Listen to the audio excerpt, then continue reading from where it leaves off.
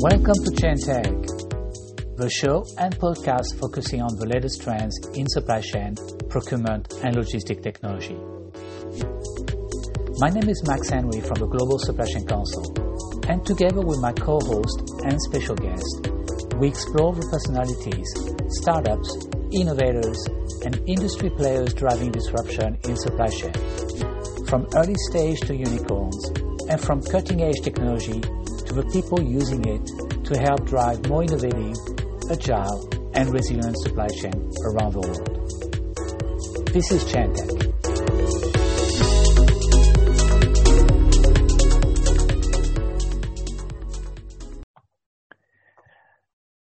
Hello everyone and welcome to another episode of Chain Tech. I'm your host, Max Henry from the Global Supply Chain Council.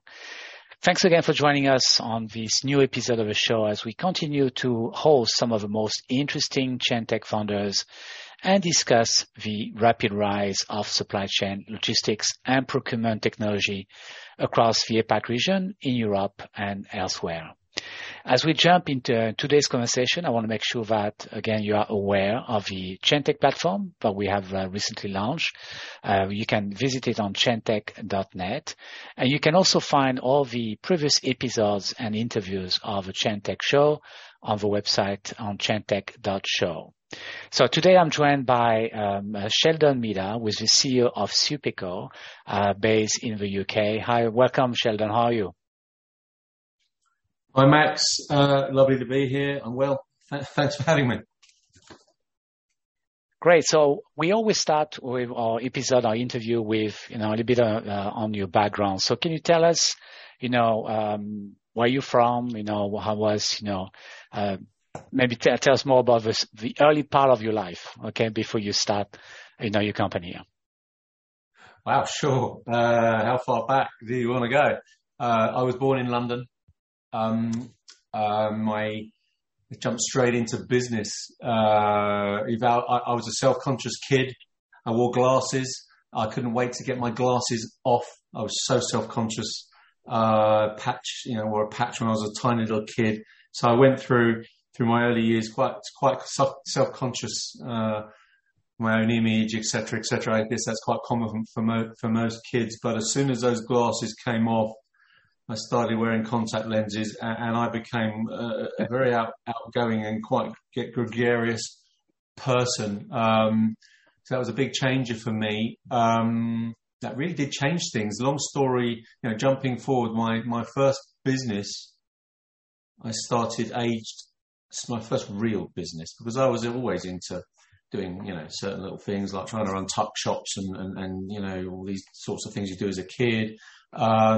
I started my first company when I was 17 years old, fitting car stereos from the boot of my mother's old Honda Accord at a number of Peugeot dealerships around London.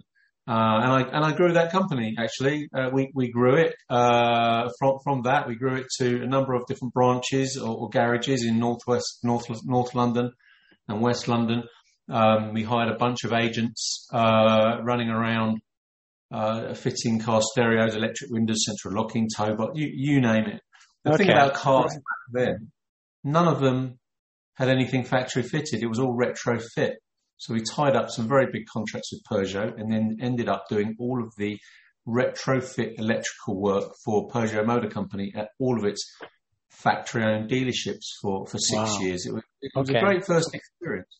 So you didn't go to university, you didn't study, you went straight working at 17? I know it sounds really trite to say I went to the University of Life, but I kind of did, to be honest with you.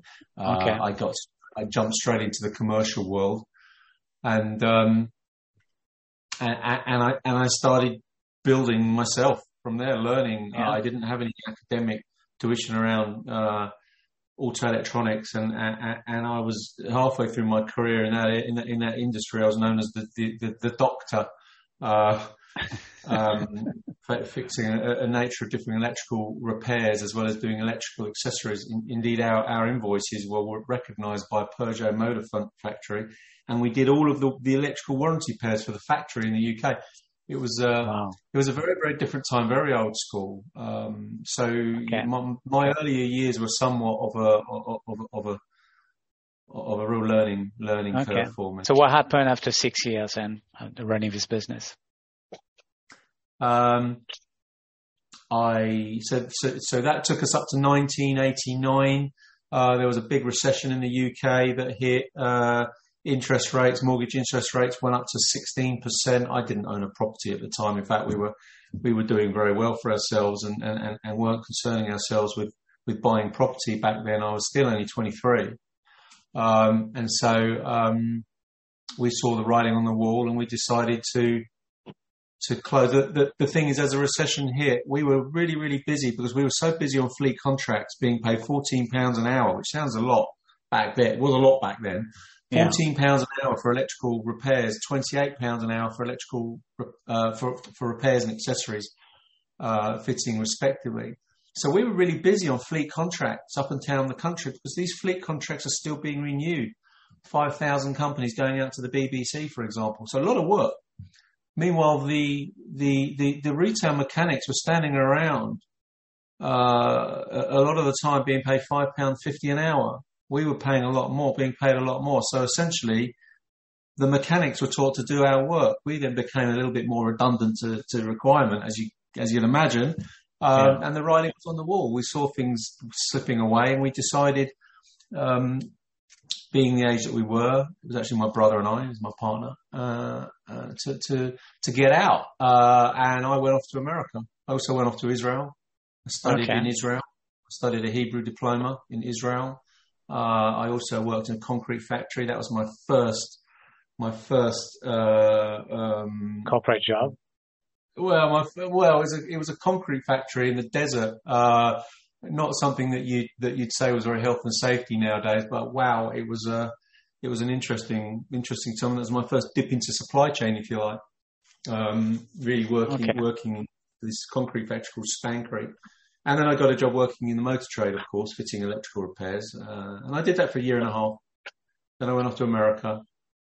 Had lots of fun out there doing a few different things and meeting some friends. It was a fun time. I was 23, as I said. And then I came home to London. My father was very stressed, me being in the US. This was around the time that there were tourists were notoriously being mugged on their way out of Miami Airport, and I was in Florida. And although that was very isolated, it didn't seem that way when it was reported on the news back in the UK. And my dad was very stressed, and I ended up coming back home to London. And I've been here ever since. So what did you do then back in London? What was your next venture? I started working as a business manager for Peugeot Motor Company. I started running one or two other organizations, creating one or two other organizations. I was also a promoter in the entertainment industry and promoted a club night that became very, very successful all around London. It was called Utopia. Became a very, very well-known, I like to call it a rave night, but I guess back in the day, that's exactly what it was. It was a very, very popular event. I did that for a while. Good fun. Got out. It wasn't really a career. It was something that I wanted to do. And I've always been into music and entertainment anyway, to be honest with you. Yeah. And I married a musician, a singer. And I also ended up, I decided to make another change and go to work in IT for consultants, for essentially for a recruitment company that was, as all recruitment companies are, that was trying to become more of a consultancy than a recruitment company by rather than just winning body shopping pieces of work, it was trying to secure pieces of work, projects that it could take away entirely and deliver against. So I joined that company to do that, and I joined at the bottom of the ladder as the newbie. And I was the first person in that company to successfully win 3 pieces of work, actually from BT. Okay. Yeah. And one of those pieces of work, but bear in mind this is a while ago. So one of those pieces of work was to take this proposition to take a big chunk of their business model and put it online. So this was essentially to become BT.com as a fully fledged operating space online, which is what we know today as the standard, really. But it wasn't then. Then websites were brochure stands. They really were. They were little more than brochure stands, even for companies like that, because it was quite early on. I would have been about 30 at that point. I'm a little bit older than that now. So we did that, and very, very, very successful. We also helped, and my background was in Siebel Systems, working for this organization, sourcing Siebel Systems. And one of the requirements that BT had was, after having purchased a lot of Siebel kit from Siebel, but they didn't necessarily have the resources to unpack it and install it. So I helped them with that by flying off to California and bringing back the skills, not in me, but in others. Brought them back. They helped me run these programs. And for a couple of other programs, and I made a bit of a name for myself at BT, as they used to call me the person that could find a 3-legged monkey from outer Mongolia. And there's somebody one of the directors of BT Retail Major Business, I still have a very good relationship with now. I still know a lot of the guys that from BT back in the day. I'm very much a relationship person. So that's what I did. Okay. That was pretty much the precursor to what would come next. Because I did that for a couple of years, and then I got headhunted into a company called Blue Anvil, which was a small company. It was probably it had a revenue of about 1.5 mil. They asked me to come along and rebuild my business. And they offered me a great package to come along and help grow and own and grow, part ownership and grow the company. So I did. And we turned it into a Times listed fast track or tech track 100 company, winning twice in a row, taking it up to, I think, £11 million in revenue in year 3. What was the name of the company? Blue Anvil. Okay. All right. And what were you doing there? What was the main, I was doing exactly what I did. I was building relationships with organizations like BT and helping them to reshape some of the external partnerships that they had with other organizations. So we would look at the proposals that other organizations had, their kind of strategic partners, if you will, were submitting, and we would take those proposals away, and we would extrapolate from them the key resource. We would then bring those key so their proposals would still go forward, but we would remove the key roles, rebadge them through Blue Anvil. They would essentially have Blue Anvil blood running through their veins, but they would then be passed into BT to push ownership back into BT. That BT to give BT far more visibility of what was going on through their strategic partners, by putting those senior roles out and pushing them back in directly into BT. And we did that for a number of years. It was called the Accountable Managed Resource Program, and it was responsible for saving BT many millions of pounds. It was a very successful program. We did that for 9 years through BT and for a number of other companies. And the company, as I said, won a number of awards and accolades for doing so. So what brought you to start Suppeco then? So after doing that with that company for many, many years, I stepped away. I wanted a rest. I just, staff and big company structures, etc., etc. I decided I'm going to have a rest from that, and so I did have a rest, and then I played a bit of golf. So I wasn't into cycling back then. I was just into golf. I wasn't very good at it though. So we used to do annual BT golf events. We did a BT Blue Anvil BT Classic every year, and we used to nominate charities, and it was really, really good fun. Anyway, I was still no good at golf. I even had professional lessons whilst I was there, so I could perform at these annual events. Didn't do any good. Anyway, so played some golf, and then I decided to go out as a consultant, working for organisations like BT, or the enterprise organisations that were going through, and to continue the kind of things that we were doing, advising companies on transition modelling strategy, whether they were going through outsource or divestment or merging or acquiring or being acquired.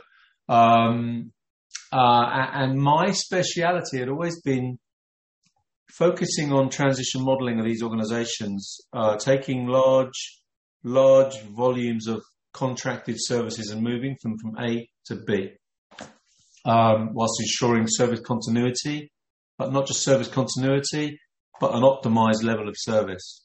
Because what happens is you transition through these kind of exercises and everything you just about keep the lights on some of the time. My view was, for me, it was always about let's focus on really driving top line value through these engagements, rather than just looking down at the numbers, ensuring that the contracts, the lights stay on. I mean, the contract typically contains anything from 10 to 15% de facto pre-negotiated margin. There is an opportunity there, but it's quite finite. The relationship space, typically upward of 25% over term if you explore what comes through that top line in terms of innovation and collaboration, shared R&D, all of these things that come through mature relationship management. But there are all sorts of additional values that can be found short of going totally strategic and really driving shared agendas. There's still a ton of stuff that you can do together if you focus on having a better relationship. So I did that for a number of years. And a lot of the companies that I had worked with, including Lloyd's and Fujitsu Services and T-Systems, for example, as I was involved in some big projects. I was the IT, the TSA lead, Transitional Service Agreement lead for all of the IT contracts in the Verdi divestment of Lloyd's Bank, which was where 41% of Lloyd's banking group was bailed out by the public, and then had to go through a regulatory divestment to actually create a new bank with that 41%. So involved in some great pieces of work, and a lot of these companies, as I said, these are very, very good templates in terms of transition modelling for these sorts of exercises where we are moving large volumes of services and contracts from place to place. It gives us an instant insight into where the exposures are, where the gaps are, where the opportunities are in a real dynamic way. And they also looked at the different opportunities for value that came out of the same exercise. So obviously those organizations adopted some of these templates. Fujitsu used to call it their pan account. I can't remember what they call it now. God, their pan account toolkit, and it used to help them. Used to use it in their pre-bid exercises because it gave them so much more insight into a client in a pre-sale setting, into a client's estate, which is invaluable. So I thought, well, there's clearly a big market. There's a market for SRM anyway. There's no tech that does SRM. It's all spreadsheets and PowerPoints.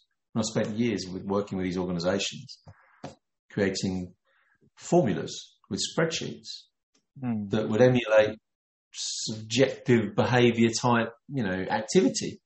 And you can't really measure that. It's like nailing the proverbial jelly to a wall, isn't it? So We used to I used to rack my brains over these formulas that would turn this behavior into something objective. Because if it's objective, we can measure it and drive value from it. But again, no tech to do it. So I created the tech. That was my mission. It was kind of fed up of the old normal. So I thought, right, we're going to do something better. So Suppeco was born, right? So Suppeco was born. Yes, that's right. All right, that's a long process. You have a very rich and diverse background. So just tell us. Yeah, I was going to say a lot of these platforms. If you're a business founder, I mean, Max, you'll have spoken to so many people like myself. There are tech founders, there are non-tech founders. If you're a non-tech founder, it's because you've got experience of business and what works well in business, but you have no idea of how to implement it because you're a non-tech founder. So I mean, I would put my hand up and say I sit in that category initially. Can you tell us what is Suppeco doing in just one sentence? Suppeco is a collaborative relationship platform for supply chain and the ecosystem. Okay, so what problem are you solving today with Suppeco? What is the biggest problem in resilience? In my view, I think you could say one word, maybe even two. For me, the biggest challenge to resilience nowadays is visibility. Sure, we can go off and we can talk about all the different things that are going on, but all these things are going on, but unless we know about them, well, we can never do anything about them. So and you can boil all of that down to one word: visibility. But if we boil it down to two words, actionable visibility, now you're talking, because now you can do something about it. Because having a shop window into the damage, into the disruption, or into the outside world is no good unless you are empowered to do something about it. And so visibility is great. Actionable visibility is the piece to resistance. Okay. So what are some of the biggest benefits that your solution is bringing to your customers right now? If you had to pick one or two, what will it be? And maybe give us an example to go with it so people can understand it. So we provide an equitable platform for the customers and the suppliers to come together to deliver products or to deliver on services, to spot the problems, to work on the problems, the challenges together. I'll give you an example, because we could go on and on with these examples, and we'd end up going down into the minutiae, which I know isn't a lot of good for a radio show or a podcast. We have situations where suppliers are on the platform, and there is increasing legislation. Okay, increasing legislation means increasing compliance. Okay, historically, legislation. If you listen to EcoVadis did a study, they said that 100% of the suppliers that they surveyed said that the CSR clauses that were pushed out into contract weren't worth the paper they were written on, because they had no bearing on reality. That's history of CSR. And if you think of CSR, you're kind of talking about the S in ESG, right? That situation needs to change, because as legislation is increasing and increasing and increasing, so is compliance, but so is whistleblowing. Okay? Which means, and with whistleblowing comes an increased risk in reputational damage. Companies don't want branded merchandise found in landfill. They certainly don't want to be associated with unethical trading practices, child labour, etc., poor health and safety, you name it. Very, very serious. So how do you get from a place of legislation and box ticking, as we know used to exist, and something that is an assured way of trading? So this is one of the things that we do. The customers are on the platform. The suppliers are on the platform. They have their produce or service lines on the platform, and they are able to, and so are all of the legislative requirements, such as the SMETA reports, for example, or SA8. There are so many, to be honest with you. And as more legislation increases, there are different standards that are being introduced as well. So it's important that that companies are able to upload companies on the ground, down in the footprint. Okay, so compliance needs to be down in the footprint, not up here where the glossy slideware lives, because that's not true. That's not real.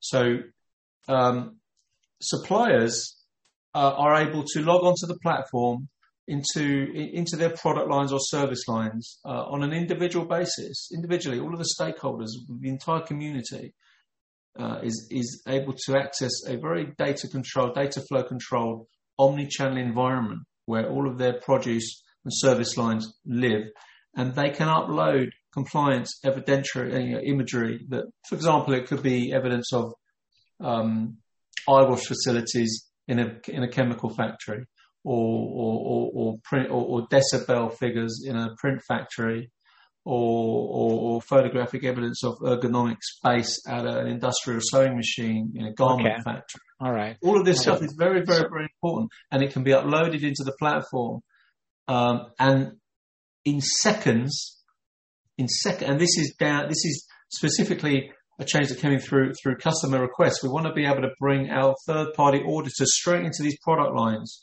Okay, we don't want to have to go through hardware, software build, vetting, bring these people online with accounts. It takes a month. This compliance needs to be now. So we want to be able to bring these third-party auditors straight into this product line in under 30 seconds securely, so that they can upload certification and validate by way of driving traceability the assurances given or evidence on the platform. That is end-to-end traceability. It's something that we do very well on our platform for a number of customers.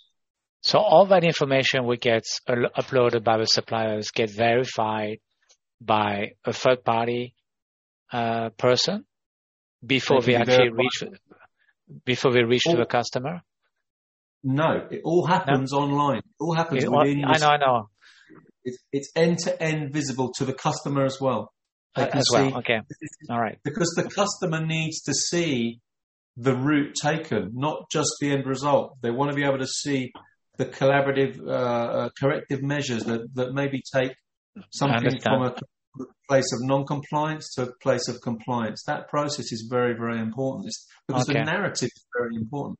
And that's something else that's key on the platform. So another customer, BAE Systems, Digital Intelligence, one of our customers, there's a case study, a really good case study out there with BAE. In fact, we're just celebrating our third year with BAE and a deepening of our commitments. And I think there's a new piece out in Supply Chain Digital in June, which will be really, really interesting.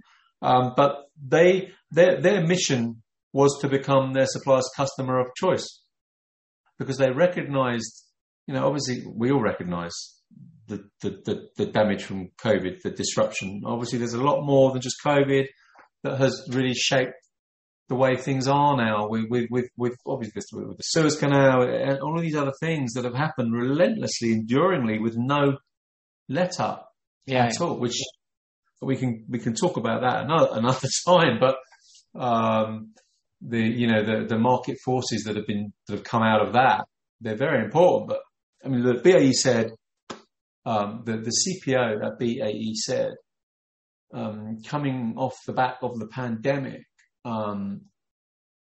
category management strategies aren't going to do it alone, because they're focusing on the de facto 10-15% margin. And when you think about the global conditions at the moment, if we say we're in recession or not, certainly things are very, very challenging.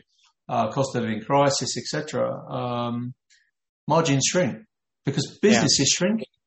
And if you're focusing down on the margin and your business shrinks, so simple math says your margin is going to shrink too. The only thing that isn't going to shrink is your value target. It's going to be, it's like inflation. It's up there still. So how do you explore that? And that was a comment from the CPO. We're going to need to find other ways to explore the value target. And we're going to do that by collaborating and by nurturing innovations by exploring innovation with our suppliers. And our supplier, and this is the pertinent point that links it back, the suppliers are going to want to do that because they're good at collaborating. They collaborate with many customers. Yeah. So just linking this back to the question about logging in and uploading compliances, because it's all related. Relationship management and social audit compliance are completely related. You can't impose CSR on your suppliers. You've got to bring them on the journey. Yeah. Only way to do it. To bring them in, give them an equitable platform that they can log in and score KPIs and upload collateral and create the narrative themselves. And that was one of the things that BAE said. We love the narrative behind the KPI scoring, because a KPI dashboard doesn't really tell us very much apart from what's green and what's red. The narrative tells us the journey we're on, and that's important. That's what we do. Okay. So Sheldon, I want to jump quickly into the competitive landscape. What kind of solution or vendor are you competing with right now?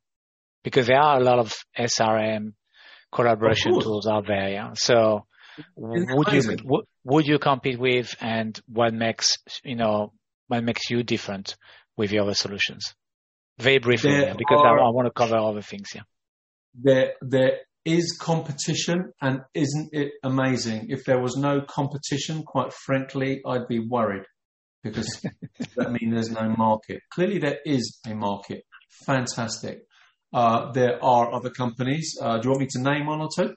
Yeah. Please do, yeah. I mean, look, there's Visible is one. Kodiak Hub is another. Both great platforms, know them well. And they come at things their way. We come at things ours, and that's great. So. Do you compete with ERP players like SAP, who has also SRM or? Yes, SAP Ariba. Not really. No, I mean they're more spend anyway. They're one of the bigger kind of monolithic suites. And to be honest with you, we are asked whether we can. So look, we've created an orbit of partnerships. We as a best of breed solution, you can't be a best of breed solution and sit there as an island. You have to be able to create an orbit of partnerships. Yes, yeah. And talk in the ecosystem. Otherwise, it doesn't work, right? So that's exactly what we've done, and that includes ERPs as well, whether it be SAP or Oracle. The only thing we haven't done, no, let's put it this way, we're an API first Azure architecture, so we are inherently API friendly. We also work in the aerospace and defense sector, as you know, and so we haven't gone as far as advertising our endpoints. Let's put it that way. Okay. I just think I think that would be for us. Okay. Give us a size of that market for the type of solution you provide. How big is the market right now for this kind of tools? Huge. I could go big picture here. Okay. Briefly, give me some quick ideas. What company size or global market? Global market. The market in Europe. The global market, the global enterprise B2B market is about $8.5 trillion. Okay. So if we apply let's apply the 80-20 rule to that. So you've got this $8.5 trillion market of B2B companies with an 80-20 rule. You've got the top 20% is 80% of the volume. Okay, just for use the Pareto rule for that. But in your space, Sheldon, how big is that market? So this is what I'm coming to. So you got that's a big chunk of companies. Okay, now the top 25% of the companies across that. This is typically where we would have been leading. So these are the enterprise type organizations that run, complex supply chains across multiple sectors, across multiple geographies as well. The platform works for companies that operate nationally or globally. But I've got to say, the enterprise market's a very, very big place. Interestingly, okay, I see the mid-market as a very, very important area. The mid-market has a lot of the same challenges that the enterprise market does. Okay. Why shouldn't they have the same solutions and benefits available to them? I think it's very, very important. And as a market, it's a bigger market anyway. If you think of the market like this, using my hands, I know we're on a podcast, but if you think of a market like a pyramid, with the enterprise sector at the top, obviously the mid sector, the middle of that pyramid is a bigger market for us. And we actually launched officially to the mid market in November this year. Although we are speaking to mid market clients now as well who are approaching us. Okay, we have 10 minutes left, and I want to jump into very quickly. What is your revenue model? How do you make money right now with Suppeco? We're a true SaaS. Okay. We're a true SaaS company. Most of the companies that use the platform at the moment they've invariably gone for an annual purchase. Subscription. It's a true SaaS subscription service, yes. Okay. But we have built a subscription frequency optionable based on you can pay by monthly, quarterly, etc. For the mid sector. It's all been built, just never been used because it was all enterprise. It was interesting. We've initially built our solution and it was fully integrated with a payment gateway, etc., etc. You put in the details, it spins up the Azure environment, webhook straight out into the gateway. Everything happens. It's beautiful. And the first customer said to us, "Well, we don't want to do that. We just want to give you an invoice. Give us a purchase order." Okay. So, and look, and to be honest, it's quite typical of bigger enterprise companies that they don't want to set up a direct debit. They just want to give you a purchase order, and that's fine. So we then unpicked some of the integrated auto gateways and whatnot and webhooks and created a manual version. Well, it's exactly the same way. It just doesn't push out to the gateways. So yes. Very briefly, what has been the impact of the pandemic on you and your business? It's been good, bad, mix? It's a brilliant question. Brilliant question. Because we launched to prod April 2020. So we're a young company, really, aren't we? We're still a startup. So we did all this prep. We trialed across different organizations. We did 4 live product fit trials across BAE systems as well, across the group in the early days. Really, really, really well done and very successful. But then the pandemic happened. So you launched. So I thought, great, what do we do now? Everybody's going on a furlough. No one's going to buy anything from us. We're a complete unknown. What do we do? So we thought, right, we're not going to try and sell anything, but who's going to buy anything from us? As I said, they're all going home to work. Well, not to work, they're furloughed. So we decided to hire a PR company and double down on PR by building our brand awareness without selling anything. I'm not going to waste money, and it would have been a waste of money on sales. It just would. No one was buying anything. So we sponsored shows. We did talks. I've been in the industry a long time, as you now know. So they kind of wheeled me out to do panel talks and keynotes and all the rest of it. And I did all of that, and it created a really good backdrop for our company. And what that did was to generate inbound. Yeah. And in 2021, we first licensed BAE Systems. Halfway through the year, we did our first case study with BAE, and then we did another PR exercise. We did a press release wrapping it around the case study, and we pushed that out to market in conjunction with a big kind of PR exercise of shows and talks. And that, again, it created this wave of inbound, which is, And if you're going to create this wave of inbound, you've got to ensure that you have a backdrop of collateral that those inbound interested people are going to see, that is going to convince them to push a explore button, say hello button, and that's what we did. So it's been a very unique experience for us. I would, pandemic aside and the horror of that, it was in fact a uniquely, can I say, enjoyable experience. I don't mean the pandemic.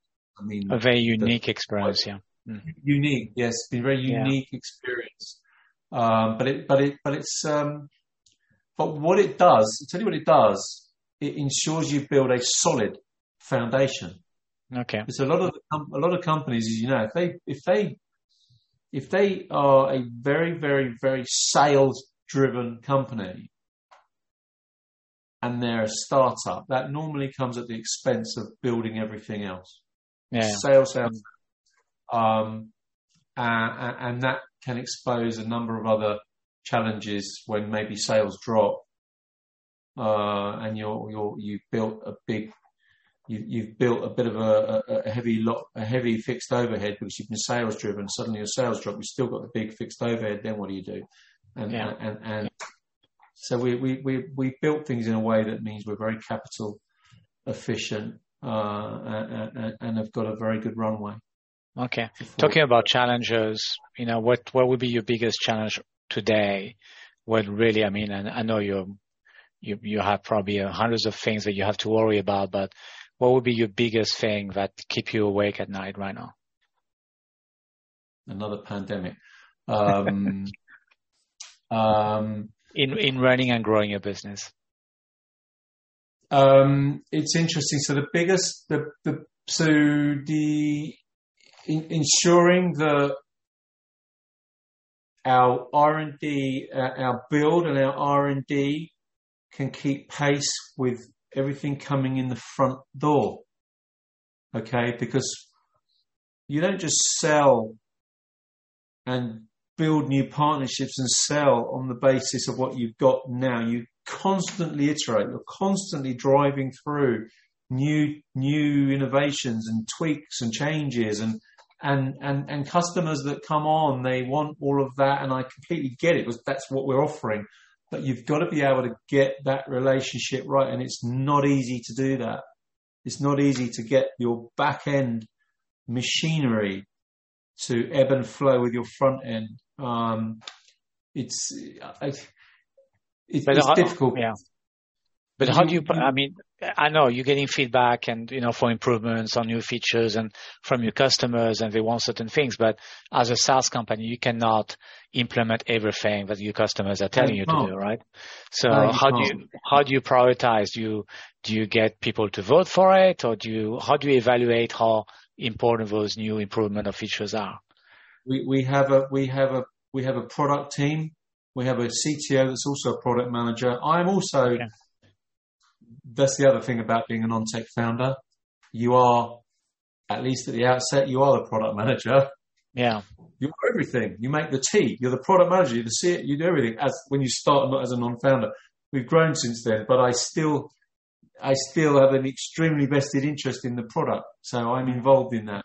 Alistair's involved in that. We got other guys that are involved in that. Kevin, we got all these different guys that feed into what's good. We call it the test is ultimately is it so what functionality. If it's so what functionality, then it gets parked. So how do you see? We've got a few more minutes. Very briefly, how do you see Suppeco in a few years from now? What do you want to be? In one sentence. We want to be the number one trusted relationship platform for companies and suppliers everywhere. Okay. All right. What would be your advice to a founder who want to start a company today in the field of supply chain?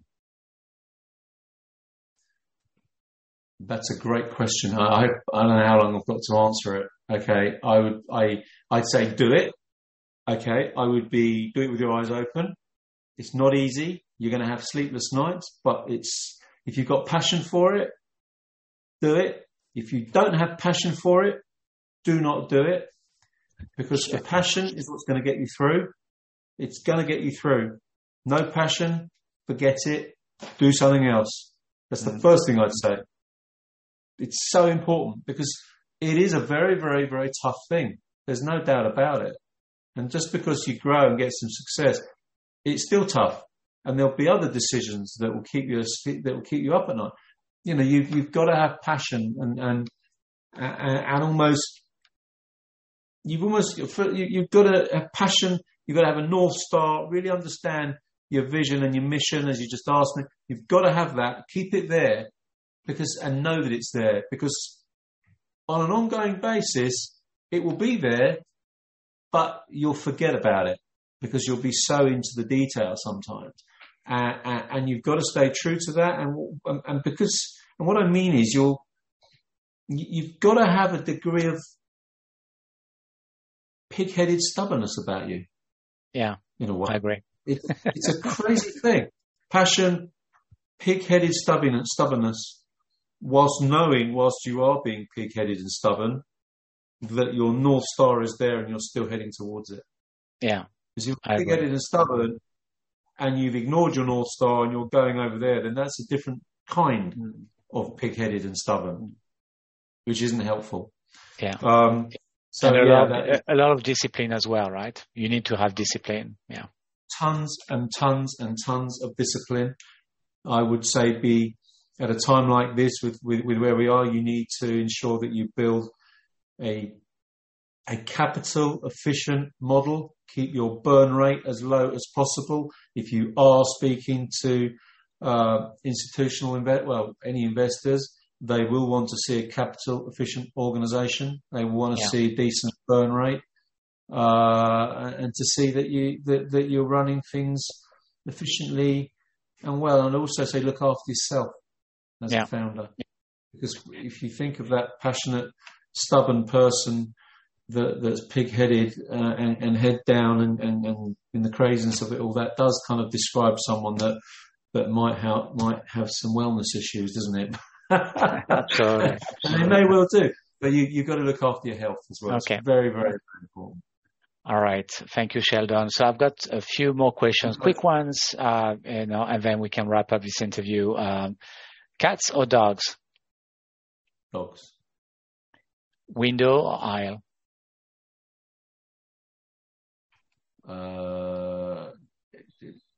Aisle. Okay. Can you name one movie that you've seen that you really like recently? One movie comes to your mind right away.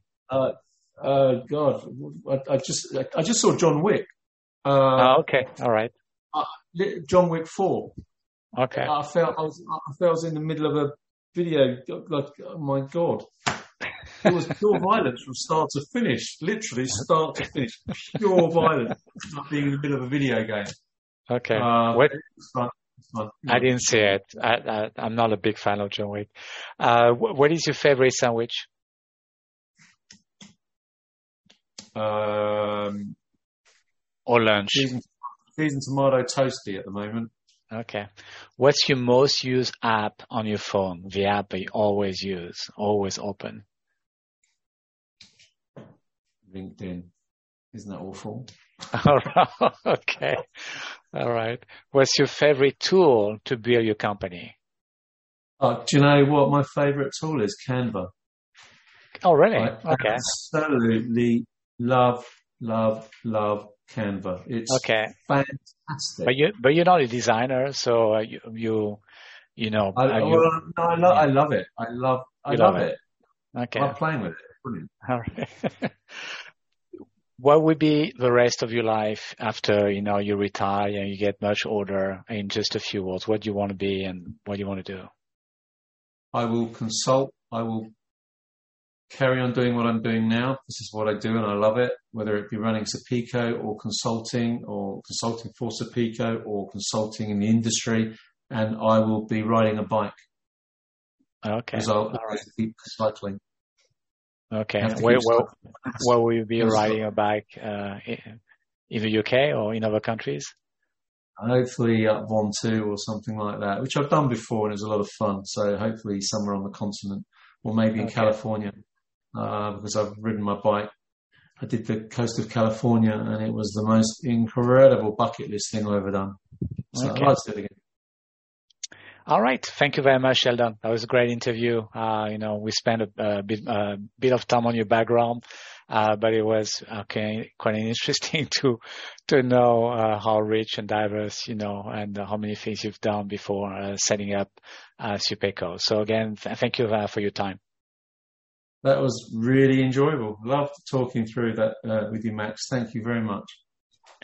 Thanks again for listening to us. This was, again, ChainTech podcast with our guest today, Sheldon Mydat, CEO of Suppeco. We look forward again to hear you from you. If you have, again, any questions for us, please do get in touch, and we'll see you again at the next episode. Thanks a lot, Sheldon. We'll see you next time. Thanks, guys. Bye now.